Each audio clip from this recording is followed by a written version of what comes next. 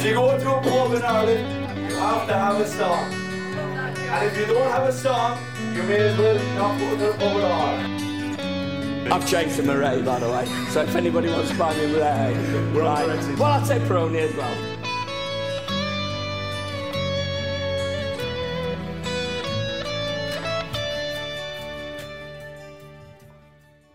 Good evening. It's Tuesday night, 24 hours after the first game of the season, and you've got the Four Blades still in their homes to pull the bones out of the Wolves' performance and to reflect on 70-odd okay minutes, 5 or 6 terrible ones and some mere ones in between. I'm joined tonight by Dan. Evening, everyone. Philip. Hello, everyone. Ian. Hello. And I'm John. And although we all weren't overly excited about the start of the season, at 6:10 last night, I don't know about anyone else, but I thoroughly wanted it to go away. I was furious. Uncharacteristic goals conceded.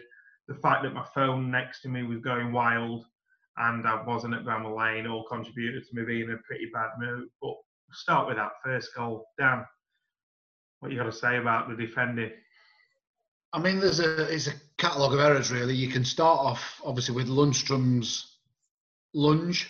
I can't understand why he thinks why he's thinking of diving in on someone that early in the game.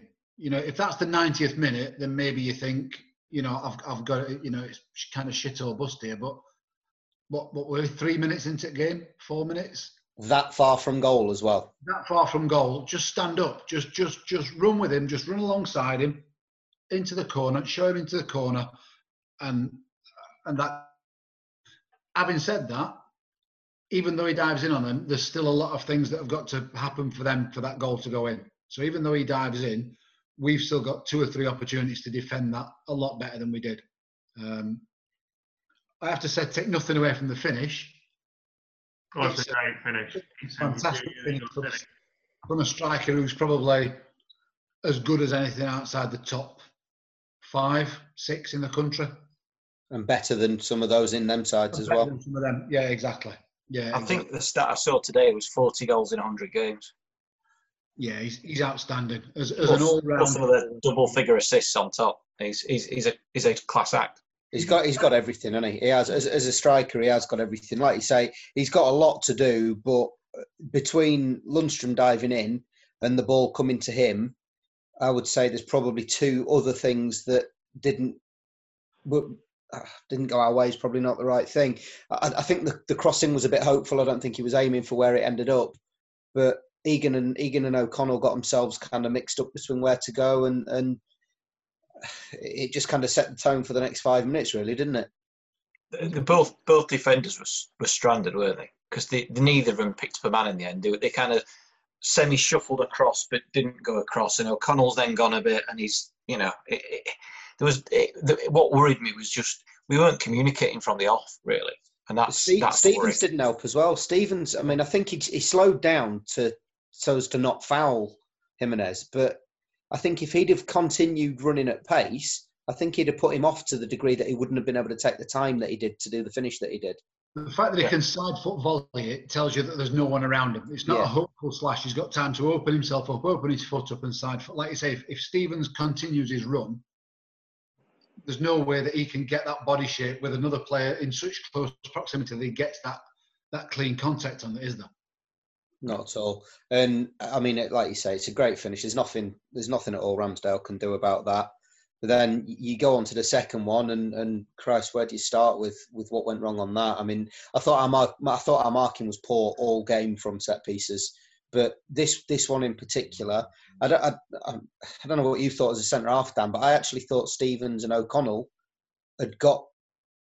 Stevens got himself into a bad position where he ended up marking the wrong person, and O'Connell was stranded. The wrong way around. So if I'm assuming that's who O'Connell should be marking, O'Connell's further over. O'Connell's the wrong side of him.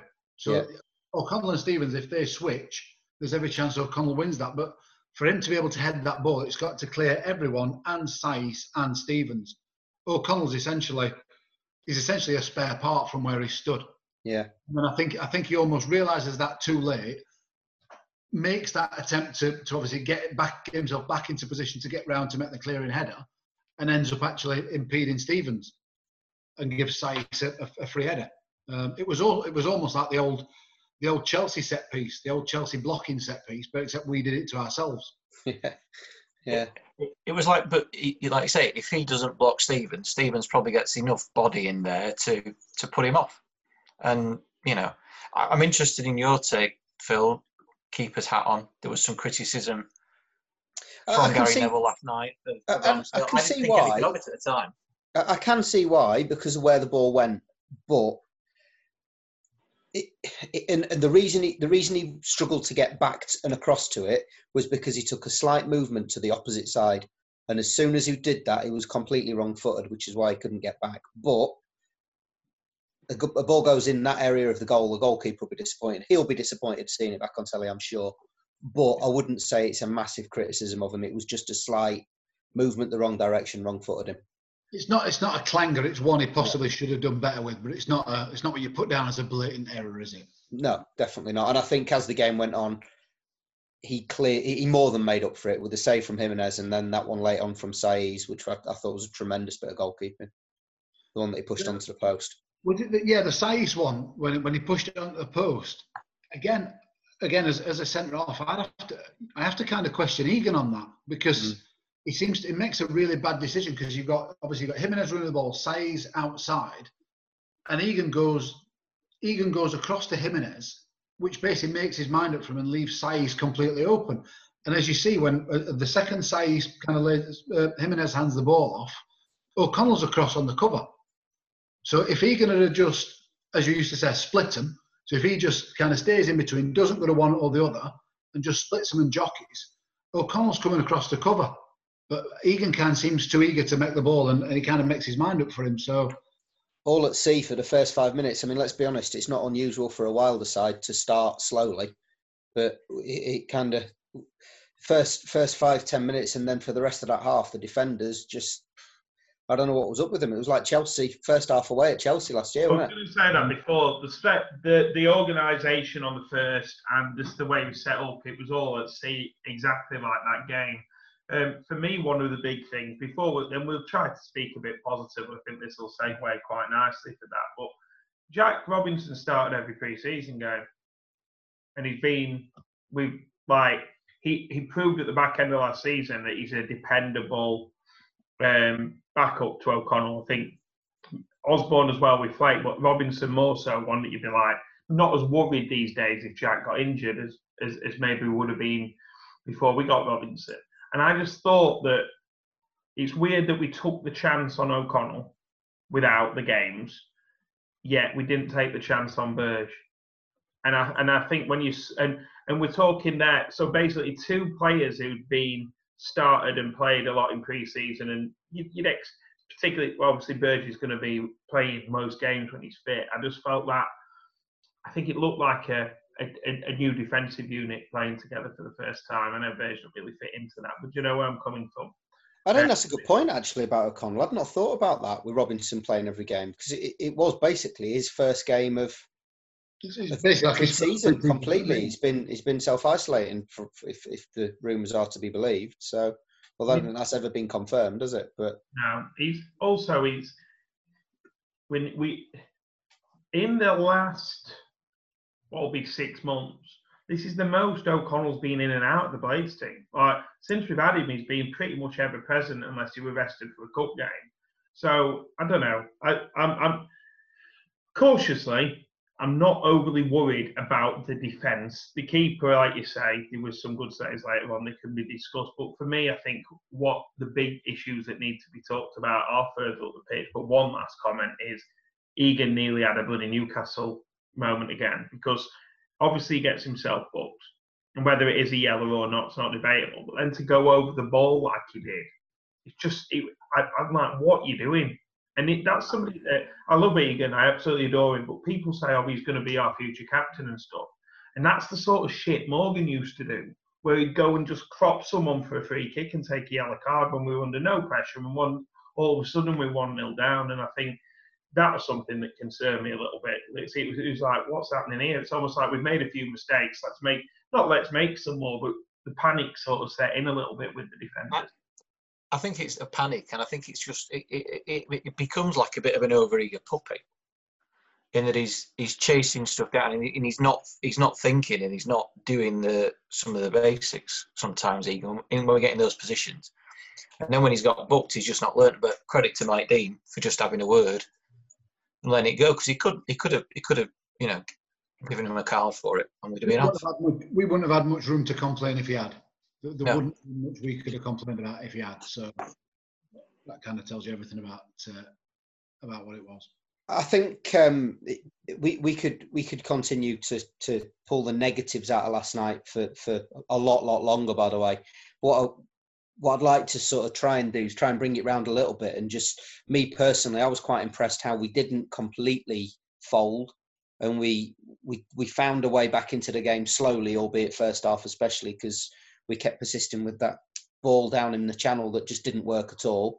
But going into the second half, I thought we got a lot better, and I genuinely believe had we been there as supporters, we'd have scored at least one goal, because I think we'd have sucked the ball into the goal from the Kop. But I thought credit to them for finishing 2-0 almost, if that makes sense. But I think as well, like what's interesting in that, Phil, as well, when some of the negativity was like being shared about who being particularly bad. We can talk about John Lundstram in a minute, because I think it ties nicely with Berger, even though the subs didn't maybe work in the conventional way, would have thought. But like Norwood actually was somebody who wasn't hitting it long, was trying to slow it down a few times in that first half. And actually, if you compare how Egan behaved to how Norwood behaved, you can actually see why Norwood is captain when Billy's not playing, because it's just, right, I'm just going to play a pass. Norwood played really, really well. He let himself down with his dead balls. I think it's as bad as I've ever seen from dead balls from Norwood. But I thought his all-round game, I thought he played really, really well. And then this is the problem at the moment, I feel. And I think I said this in our WhatsApp group last night, and I feel like this is the problem when we watch a game on TV with emotion, but not like the emotion you have if we'd been at the Lane last night, 2 early goals with. If we come out, we lost 2-1, it would have been 2-2. It's completely different. Obviously, it'd be completely different on TV. I feel like everything's overthought and overanalyzed. People go, that's Norwood done. And it's like, what? Because he's hit the first man with a corner.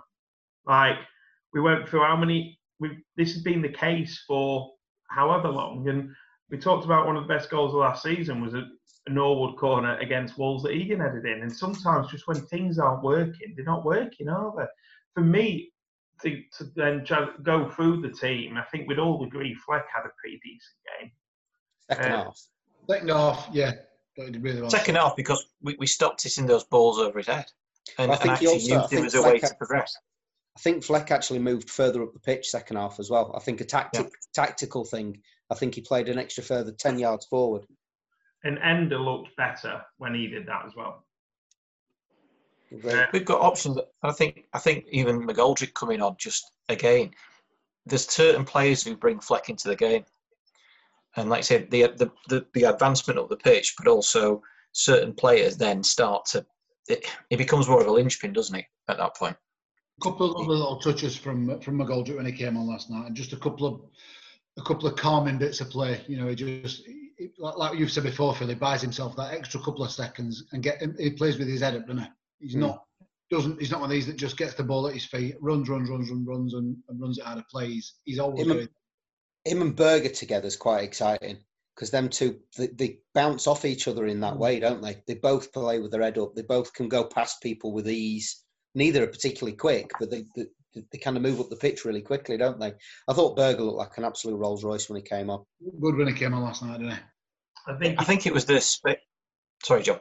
No, probably will say the same thing. I was going to say, I thought it was the space he made for other players as well. He's thinking, he drew players in, so we actually made more progression down that right-hand side and more incisive progression down that right-hand side. But that was partly the way his movement off the ball was creating space as well.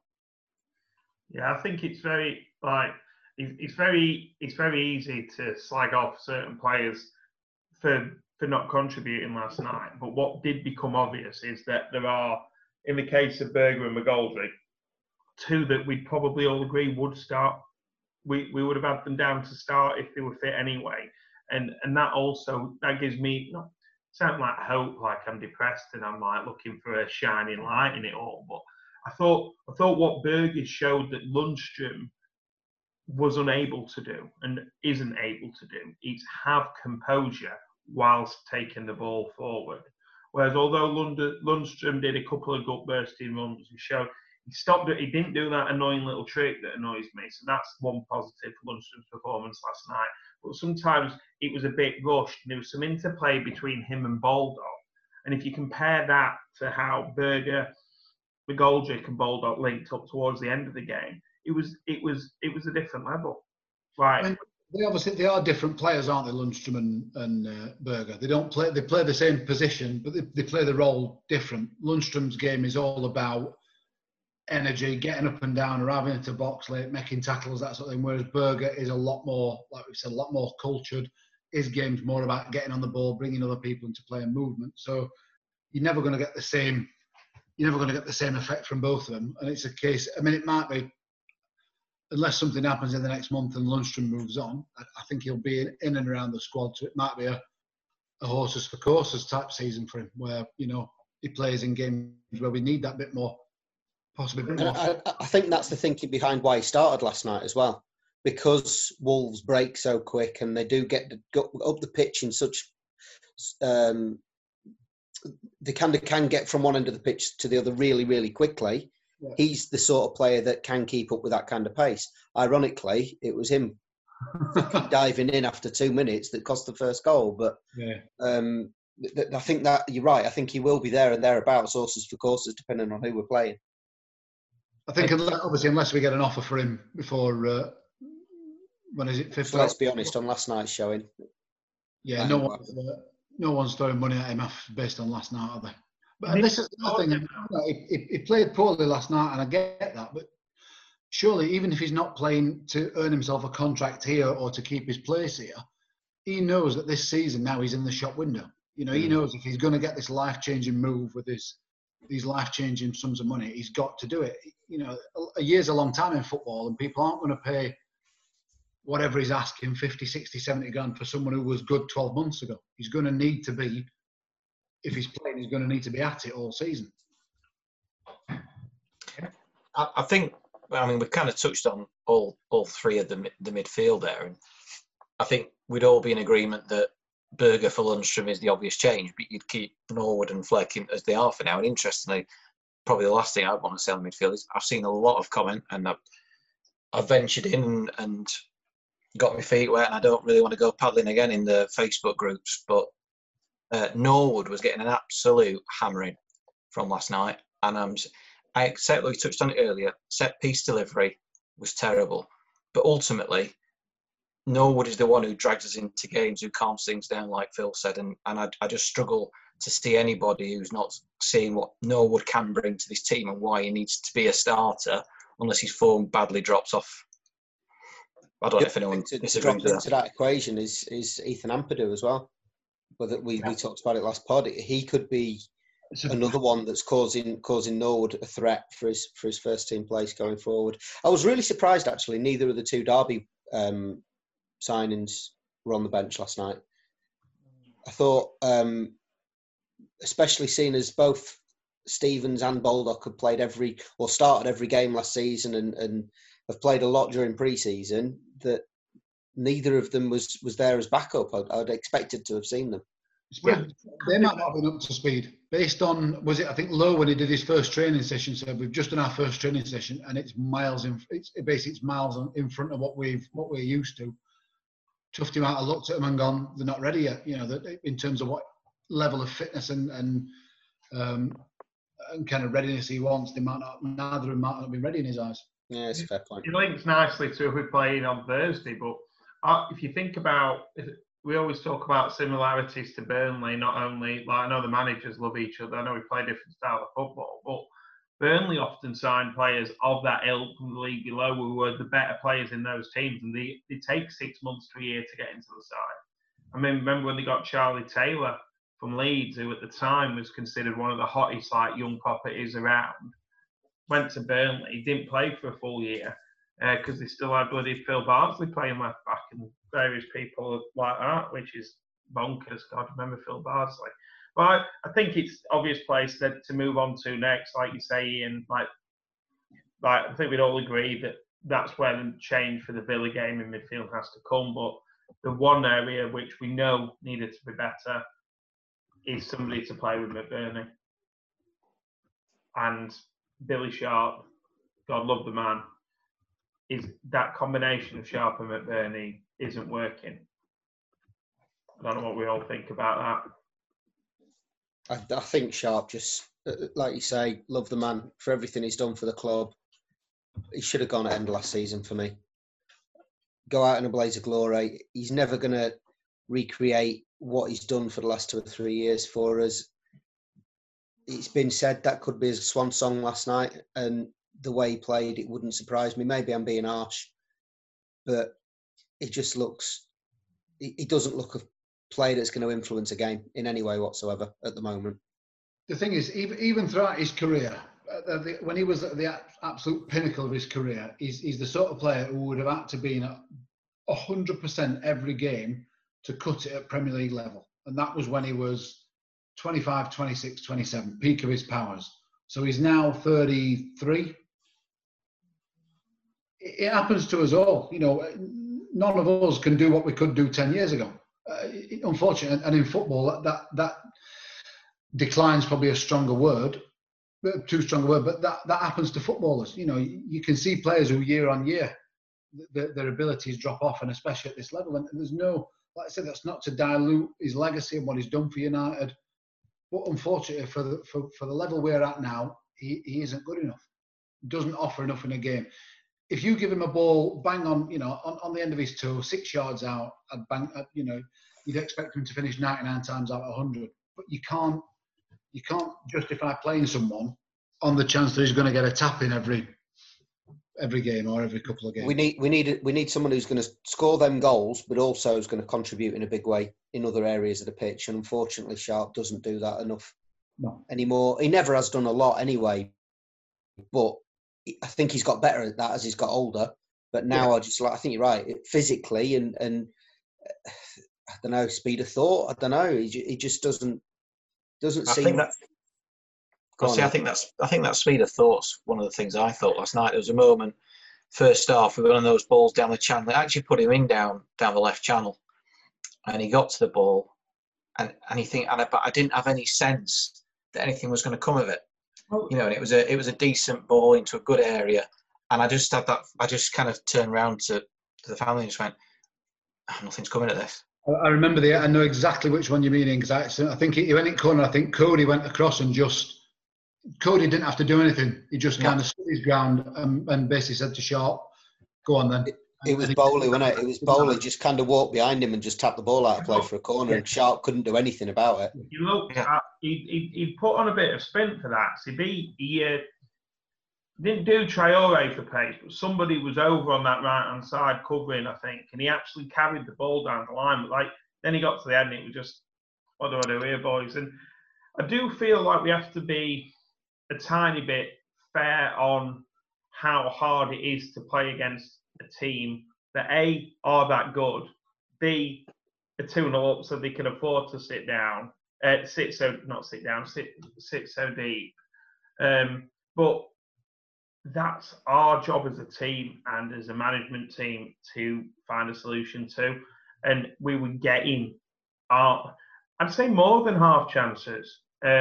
Sharp should pass it to Lundstram, and Lundstram would score. I think we'd all agree that chance would have changed things significantly. There was the end of chance where, on TV, they were, he needs to be testing Patricio there. I thought it was a bit hard. If Adama Traore was up my backside, I'd be absolutely terrified. Like, man's a machine. I'd bounced off him and probably bait my face on the post. But Sharp was getting put in, but then talked about the speed of thought. There wasn't any of that. Whereas, dare I say, a Brewster, or who knows, certainly a Moussa, would get shots off or make a decision quicker. I also think if McBurney had the opportunities to shoot, would have shot as well. So, interesting stat on McBurney I saw on Twitter today, by the way, because I know he's had quite a bit of criticism from different areas. Some of it deserved, some of it I'm not so sure is warranted. But there was a stat that he won more aerial duels than any other player in the Premier League this game week, which I think's quite telling. Telling about the way we played, as well as the fact that I think he did try as hard as he could.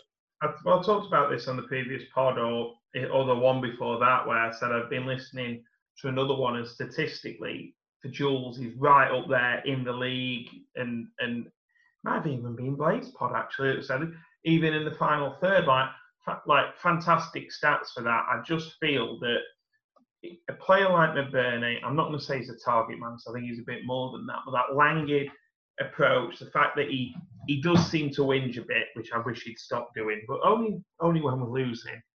I think he'll always divide people and people's. I know you weren't particularly impressed, Dan, with his first.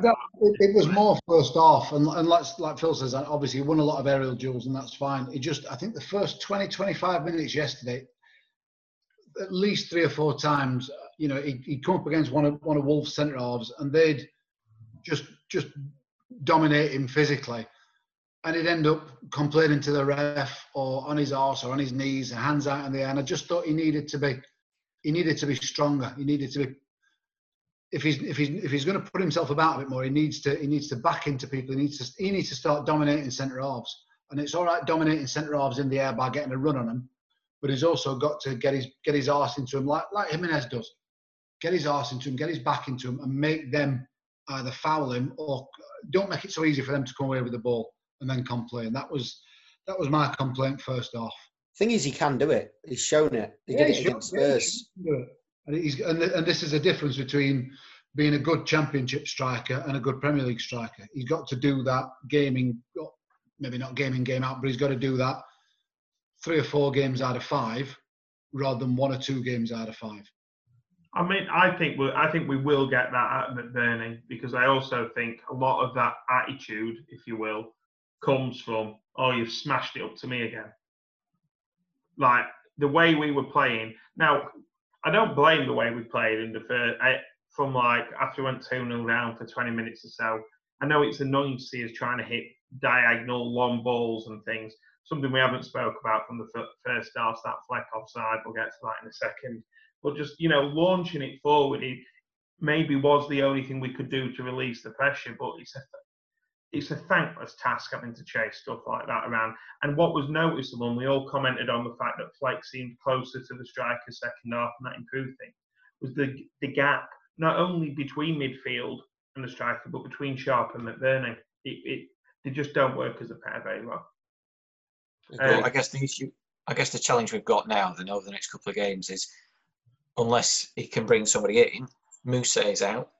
McGoldrick, question, he obviously wasn't deemed fit enough to start or play longer than he did, and he chose not to use Burke, but the suspicion is he'll start Burke at Burnley. If he starts Burke at Burnley, then can you see him being a starter on Monday? If he does well, yeah. I think he's hopefully. It depends how he does and how fit he is, I suppose. Yeah, and that's the worry at the minute. What are the alternatives? I don't think we've got any choice but to bring someone else in.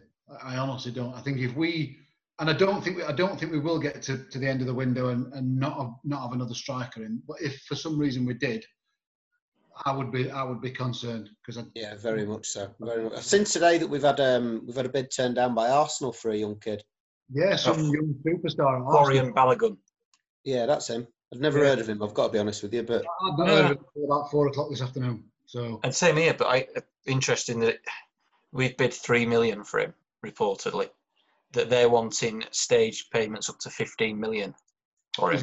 He's got one more year on his contract, hasn't he? The concern is going to run his deal down. But I did a Twitter search on him just to see what Arsenal fans were saying about him, and they're all saying he should have been in the first team by now. He should have been in ahead of Nketiah. He's far better than Nketiah, and they're starting to get worried that he's going to walk away for nothing. So I wonder whether Wilder's using that as a trump card almost to try and force Klopp's hand. We've seen this before, haven't we? Mm-hmm. Or it's the other way around. He's been using Brewster as a smokescreen to try and get this kid on the cheap. Yeah.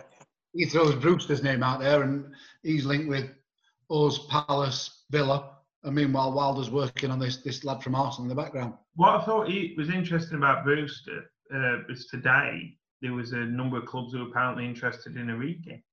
I don't know, let both go. You wouldn't have thought so. Because it's one or the other. and I've not seen enough of Brewster to know what. Again, obviously I know he's highly rated, but is he a Billy Sharp? Is he a Johnny on the spot, or is he someone who can pick the ball? Is he someone who can fashion his own chances? I've not seen. I've seen him score a couple of the goals he scored for Swansea last season, and they were goals that he made himself. But he is also a Johnny on the spot, which is exactly what we were saying about. We need someone that can do Sharp's job as well as score goals or create things outside of that. Yeah, because that's our issue, isn't it? As well, it's we talk about, you wouldn't change that much in the midfield, but we're still lacking the quality into the box and that ability around the edge of the box to just break through a defence with a little dink, little pass, a little bit of unexpected movement. And the only time a midfielder had a shot last night, nearly scored. Yeah. I mean, we don't do that, do we?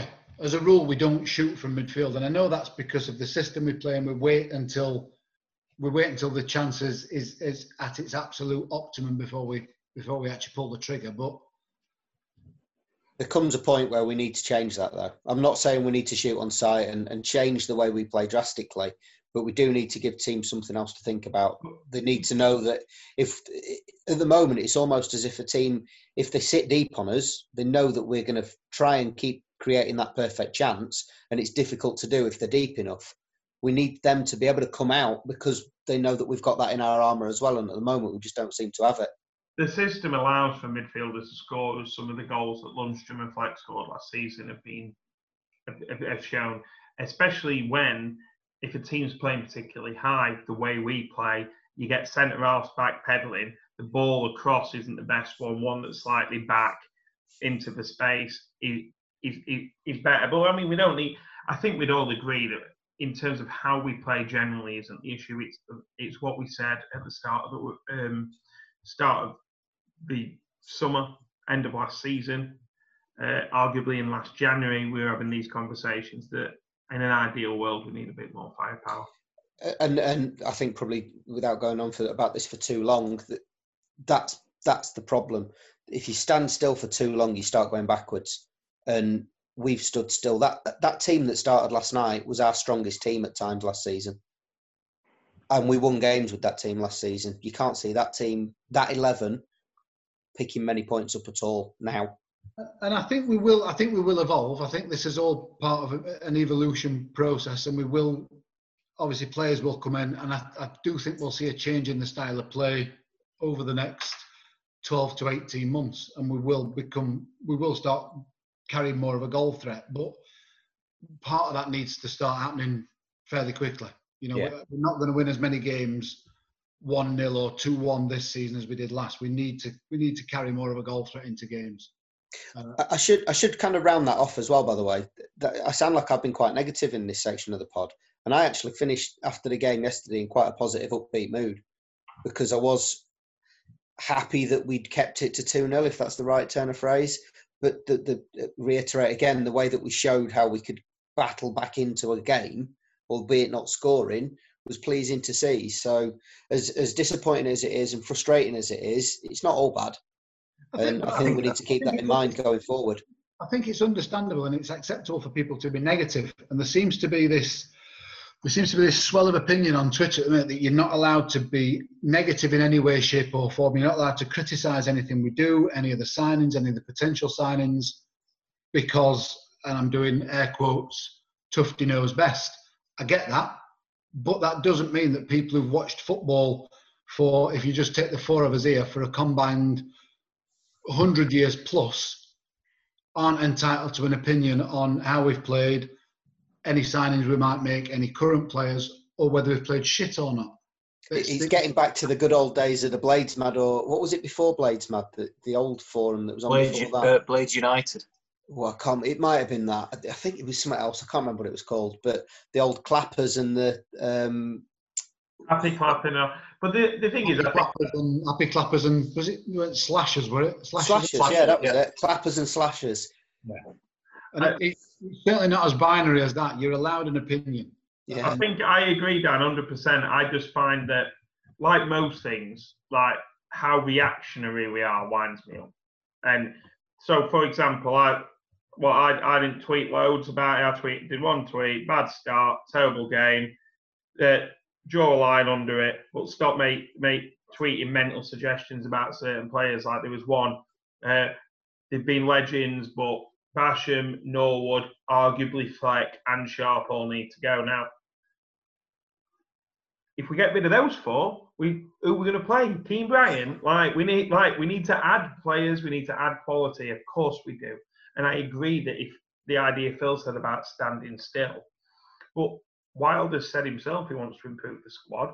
The Prince has, but we're limited. And I do think, in light of the honest and transparent message from the club on the chairman level, but also from the manager, I do think there's a difference, isn't there, between having an opinion on something and then just spiting bile at the first sign of negativity, of something bad happening.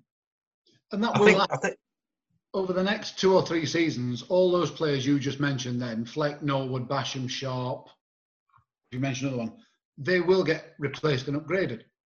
If we stay where we are, yeah, 100%. Yeah, that's just how it happens. But I certainly wouldn't be advocating wholesale, get rid of 5 of the 6 of the starting 11 all at once style changes.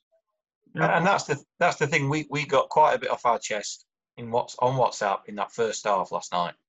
And you're right. There was probably some reactionary stuff in hindsight, looking back now. But at the time, it felt bad. And you did wonder where that match was going to go. As Phil said, I think by the end of it, I felt better. I thought if Fleck had scored and we got back to 2-1, and we can say what would happen if it had been 2-1 with a crowd in the ground, but even get back to 2-1 last night, I felt we might have got back into it. It might have just knocked them back and we'd have just got a second wind and gone again. But today, I feel I'm not happy with loss. I'm never happy with loss, but I feel a bit more sort of sanguine about it, a bit more reflective. And actually, you cut out some mistakes, that uncharacteristic mistakes, and reflect on the fact that Wolves, let's be honest, a bloody good side. I know we were all, generally, the message last week was we think we can win this, but I think we were thinking Wolves was coming to it a bit colder than what they did. We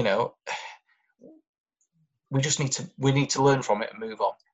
But we do need to deal with the issues at the top end of the pitch, and that's my kind of negative, and the one thing that we need to do something constructive about. Agreed. Yeah, 100%. Is it worth us just running around quickly man of the match? We had a bit of a chat on the WhatsApp, and we're going to nominate a man of the match every match. But I think we end up in a bit of a stalemate across the 4 of us and across the extended Four Blades group. So, yeah. Well, I said, but I think just perhaps explain a little bit more about what we're going to do this season as well. So we're going to have a Player of the Year at the end of the season based on how these votes go. Is that right? Yeah. So we'll just accumulate the votes across the 4 of us, and probably the 4 guys who are sat on the bench tonight for us, who appear on the pod from time to time as well. And then we'll just add up the votes at the end of the season. So if we end up with a man of the match, great. As we'll find here, and I think it probably reflects, I guess, the paucity of standout candidates last night, that we ended up with such a diverse range of views.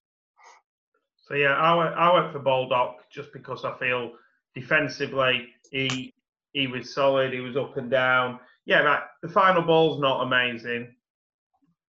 Dan and Phil are laughing at me. No. I was laughing at Ian. Ian dropped something. You just see him say "fuck" in the background, but I don't know what he did. All right, I didn't see that. I just chucked half a can of salted caramel Lucaria from Thornbridge all over the table and me. Right, can we have a free case of Thornbridge, please, since we're name dropping on the podcast? No, in all seriousness, thought Baldock. I think he was magnificent defensively. I went for Baldock as well for everything you said. Defensively, I thought he was great. I just wish he could put his final ball better. If he did cross, he wouldn't play for us. He would have gone to Spurs in the summer. But yeah, probably. There we are, and he should have maybe finished as well. It's one of those, that Baldock chance, he almost had too much time to actually go, oh, it's broken to me, no one's here, I'm going to whack this in the... Oh. Yeah. He's not. Bad. Still got Who to did be- you go for, Dan? Oh. Hello, Oh. Ian. And Who did you go for? I went for Fleck, and I think Dan went along with me as well on Fleck. I just Yeah. thought of the starters, Fleck was the one who most likely, obviously had the chance as well, but was the one most likely to make things happen. Like I say, had a much better second half. So it was John Fleck for me. And then I think looking outside on the bench, we had 2 nominations for McBurney and 2 nominations for Sanderberger as well, which split the vote. So there's no, we've got to consider 4 joint men of the match as such for this one, and they'll all carry the votes forward for the rest of the season. And we've got that out of the system, and hopefully we can talk, even though we tried to be purposely not that negative, with a bit more positivity about a empty ground at Turf Moor for a 5:30 kick-off in the League Cup on Thursday.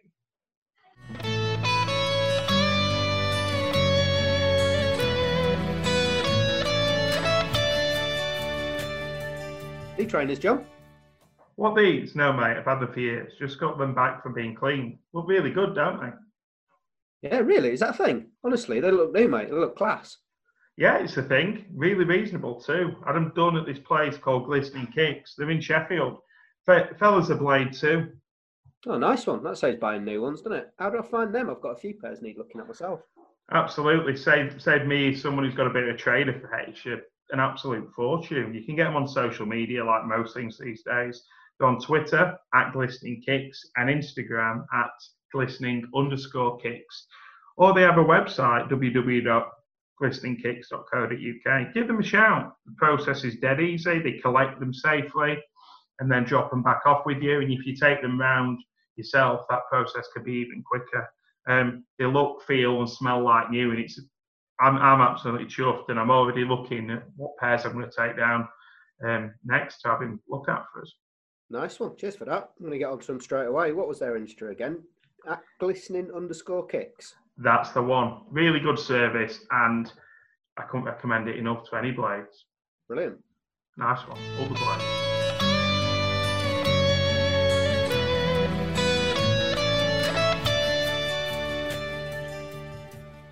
Welcome back, everyone, to part 2.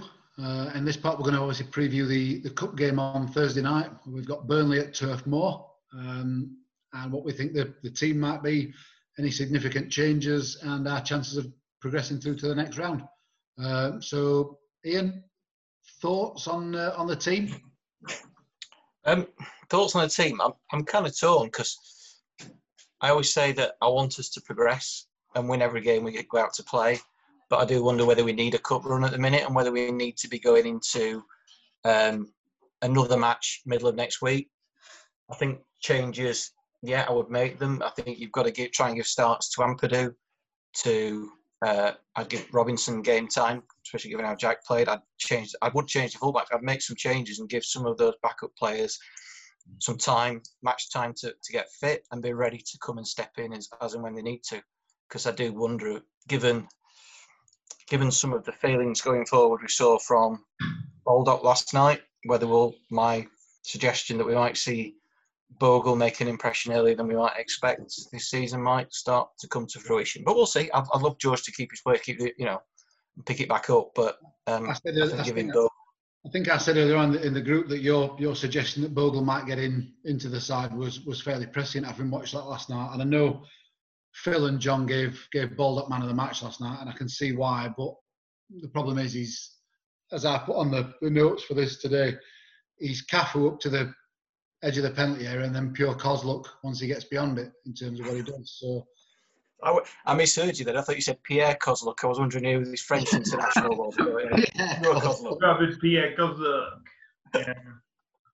But yeah, I think you're right. I think possibly Lowe and Bogle will both come in on Thursday. I think Ampadu will as well. I think. Who do you think Ampadu comes in for then? Basham or possibly Norwood? Right. I don't know. Could be Basham, I suppose. In that case, do we think maybe Jackwell Jagielka and or Rodwell might come in as well? I don't see him changing the entire back five. So I don't see us lining up with a back five of Bogle, Lowe, Ampadu, Jagielka, Robinson. I think 2, absolute maximum 3. Both fullbacks and one of the centre halves.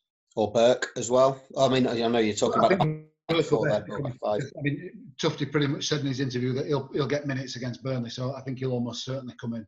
And I would imagine, again, depending on fitness, possibly for Sharp, that would make more sense to have someone like Burke who's quick, feeding off McBurney's flick-ons and knockdowns. Yeah, I think, like you say, hopefully Berger can get more game time. Even if he doesn't play the full game, he starts to get, in a position where he can have more of an impact potentially on Monday as well. I think he will make lots of changes. I think Fotheringham will play, Robinson will play, Jags will play, the 2 fullbacks will play. Maybe someone like Bash keeps his place, or unless Ampadu plays there and he fancies giving that a spin. So I think O'Connell starts purely because of what we said earlier, that he's had no football. Yeah. Maybe Osborne will get minutes. What we have to remember as well is that the next league game comes Monday. So it's the turnaround. Bear in mind Villa as well. I know they've had the game tonight. They didn't have a game at the weekend. So Villa have got 6 days to get ready for. We're going to have 4 days to get ready for them and bed in some new players. It's an interesting one. I think Osborne plays. I think Burke plays. I think McGoldrick might need minutes. I didn't consider the O'Connell thing, Phil, but then I don't know. I do think Fotheringham will play as well. So we'll see. Maybe I'll be wrong. Maybe we'll go for a stronger side. But a point I do want to make about the game is what I do think plays into our hands a little bit. Not necessarily for a result, but to make the exercise actually worthwhile is if we're we all would have gone and we would have hated it and it would have been crap. But if we had it under normal circumstances, Lincoln at home, 4,500 people there, he makes 11 changes. We don't know anything about the side, etc. The players aren't up for it. We're going to a Premier League ground, we're playing against Premier League players. It's a good test. Even if it does serve as an extended friendly, I'd love to see us win the cup. But at the moment, until we've got a few more points on the table in the league, I'd rather us have a tilt at the FA Cup if we're in a decent position than the League Cup always anyway. But I just think having a better quality of opposition is something that really might actually be a good thing. The only thing about the league...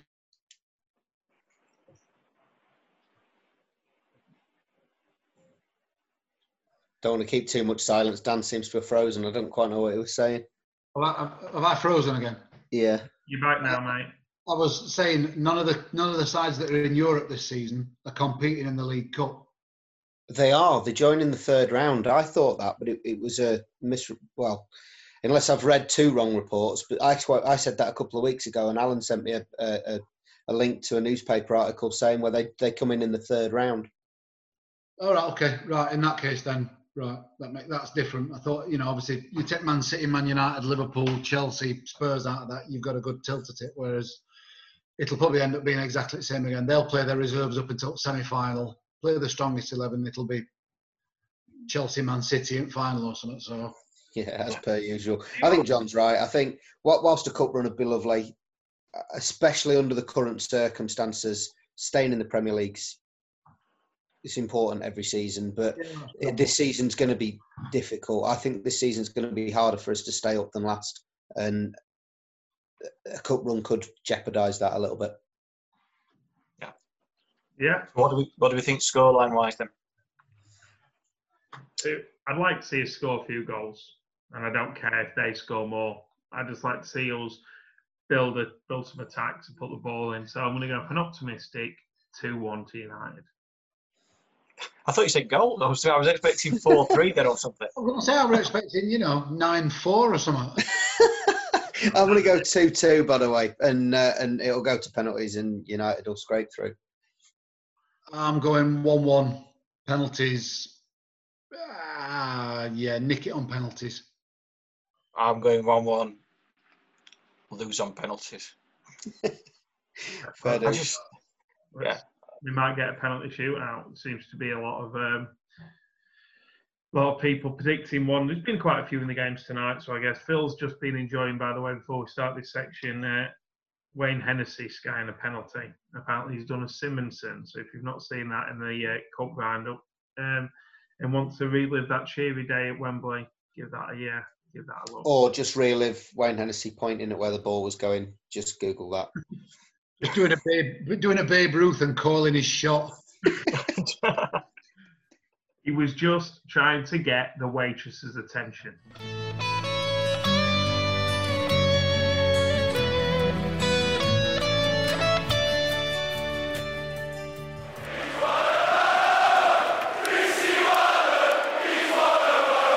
So, welcome back to the final part of tonight's pod. We haven't done it for a while, so we're rather than having a Hall of Fame, we're going to go back to the other feature of the Club 1867. So we're going to banish something we don't like, something we're going to get rid of forever. It's going to go into our room 1867, never to be seen again.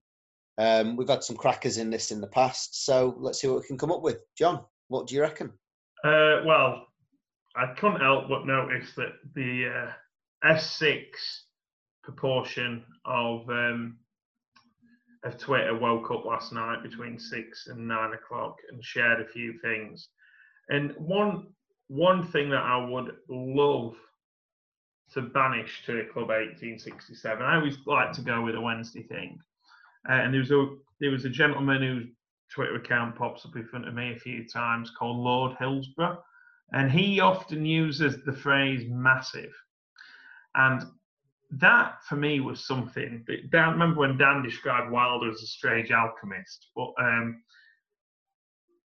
Gary Megson is a sociopathic ginger prick, right? And he invented that to sell a fake dream about a football club. It worked for a bit, and yeah, he built a team that beat us to promotion from League One. Not to win the European Cup or the Premier League or the FA Cup, it was to get out of League One by one more goal, and got sacked in the process of doing that. And then they started calling themselves massive. And if you question a Wednesday fan with statistics, logic, or anything about massive, the response is always, but we just are. So I'd like to put the word massive in Club 1867. And that knob, Lord Hillsborough, for bringing it to my attention again last night. Can we include Gary Megson in it as well? I think Megson's already in. He's free pass. He's long gone. Having seen some of the animations that guy shares appear retweeted on my timeline, I thought you were going to go for massive hard drive deletion, because I think that's probably what he needs to do. I've even seen Wednesday fans accusing of that. I mean, Jay Dunkley was congratulating Wolves on their victory last night. For avoidance of doubt, Jay Dunkley signed from Wigan by Wednesday centre half. I'm glad you've cleared that up, because I keep seeing this guy that people are responding to today with a Wednesday shirt on. Absolutely no idea who he is, so I'm glad you've cleared that up. Well, so he described himself as a fisherman. So this Lord Hillsborough's created this like gif of him fishing, and it's just like, have you got? I don't think the guy's got a job. He can't have. He must just sit at his computer all day doing stuff. The old hours fishing defence. Make an inflammatory statement on Twitter, get called out for being a massive bell end, and then claim you were fishing all along. Brilliant. Well, I did like how somebody responded to him showing him the own goal he scored in front of the Kop at Bramall Lane a couple of years ago for Wigan. So I'm with you. Massive. Just bin it. You know, it can go alongside Megson for me. Fair dues. Dan, you got anything to add? Yeah, mine is. It's more of a general football one. Mine, and mine is, and obviously it's been brought into focus. John's just showing us a video from Lord Hillsborough. So if anybody want to go and check his Twitter account out, just go and give him loads of shit. Sorry, Dan, go on. It's all right. It's a habit of commentators and co-commentators. Obviously, it's been brought more into focus recently when every game has been on TV, and it's commentators getting either a fact or a phrase or a statistic and absolutely fucking riding it until the wheels fall off. So. Andy Hinchcliffe's a big favourite of this. You know, Wolves score a lot in the second half. Wolves score a lot in the second half. Wolves score a lot in the second half. And even last night, I think within the first 10 minutes, both the commentator and the co-commentator must have mentioned that Conor Cody had a loan spell at Sheffield United 6 years ago. Every time he touched the ball, and it was getting right up my clacker within 10 minutes. I was kind of ready to mute everything. Never mind muting the fake crowd noise. I was ready to mute the co-commentator. So, yeah, it's more of a general annoyance at just football commentators picking a phrase, picking a statistic, and absolutely, like I said, riding it until the wheels fall off. That was Andy Hinchcliffe last night, wasn't it? Yeah, it was. Yeah, it would have been, yeah. Yeah, I don't think it was him that was saying it. It was the commentator. Whoever the commentator was, it was him that said it 3 or 4 times. I commented on that as well while we were watching it. Just stop it. You've said it once. You've made the connection. Yes, there's a link between the two, the player and the club. Done. That's it. Not to mention Hinchcliffe. Badge nose. The man's got an ass on the end of his nose. Why does he, I just don't understand why he's not being refreshed. But saying that, the fact that Sky have modernised their Saturday coverage with Tony Pulis and Tim Sherwood tells you everything you need to know about what they're thinking moving forward. That's genius, by the way. Whoever that betting firm is that started their own with Phil Thompson, Charlie Nicholas and Matt Letizia, that's genius. It's got to be Paddy Power, surely. I think it is Paddy Power, yeah. Yeah, Letizia is there to reach out to certain community groups with his views and world appreciation on the big issues. Stick to football, Matt. Stick to football. Lizard people running the moon, that kind of thing. I think they probably run Guernsey, don't they, lizard people?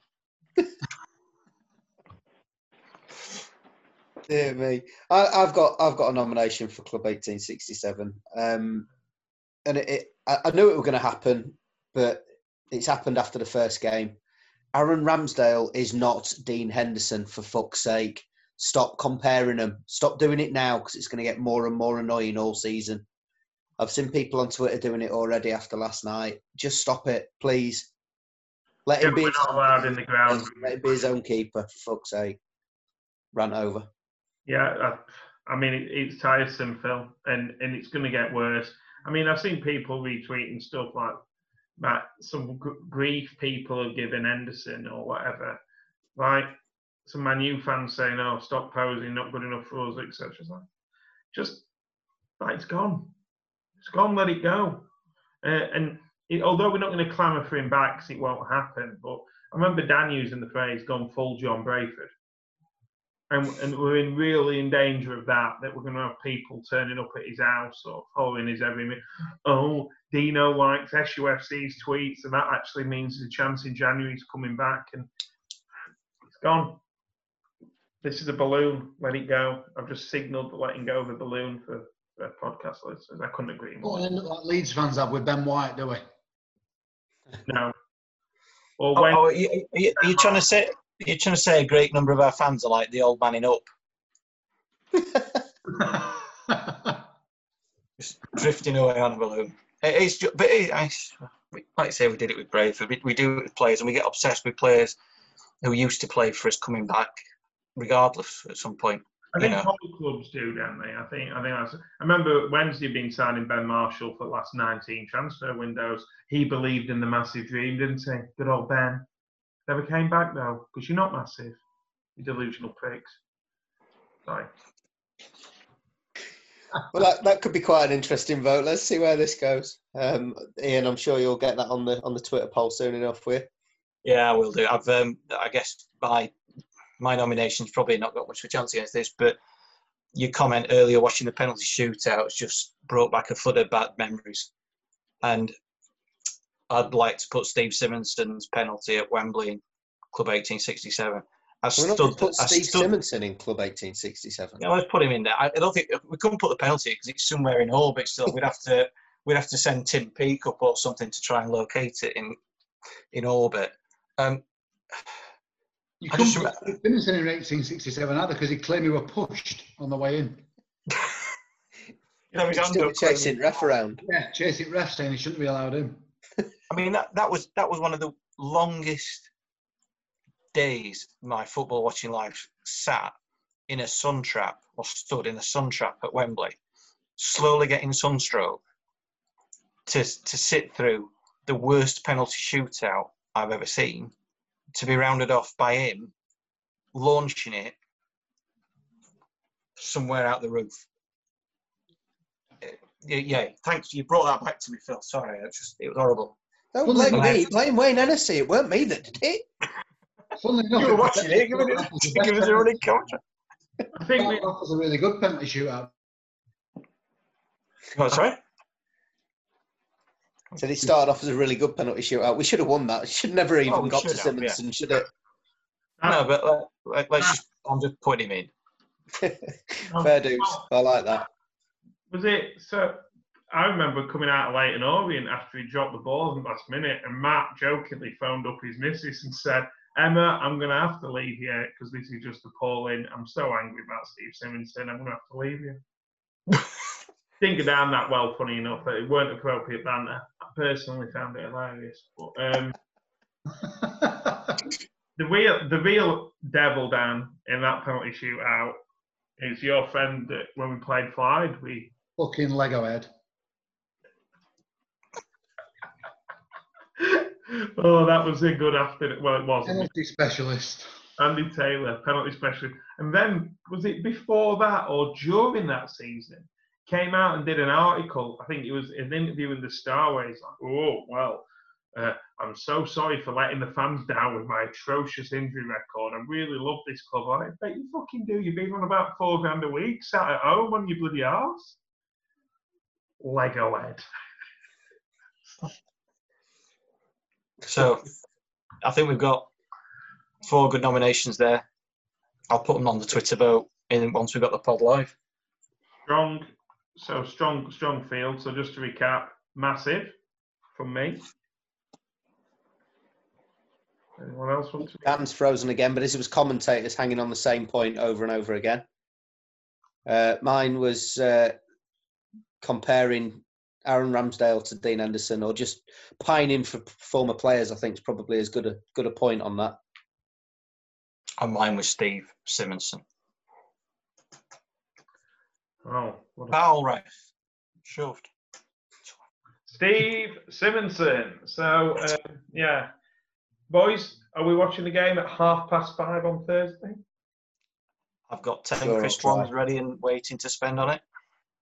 Is it a tenner then? Because we seem a bit confused about it. I think it Yeah, was. I thought it was a tenner to stream through Carabao website. Did you I won't We pay get a any free tenner energy for drink it. with it. consistent in our bantering, and if there's nothing else there with the same joke.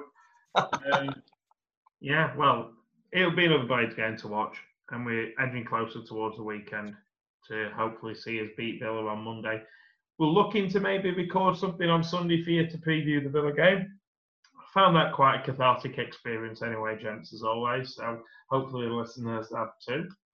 And I suppose we just have Like a catharsis. I want some happy. Yeah, we'll hopefully get that against Burnley in the Carabao Cup. Sounds good to me. Been a pleasure. All the Blades. All the Blades. Up the All the Blades. Blades. If you go to a pub in Ireland, you have to have a song. And if you don't have a song, you may as well not go to the pub at all. I've changed to Murray, by the way. So if anybody wants to buy me Murray, right. Well, I'd say Peroni as well.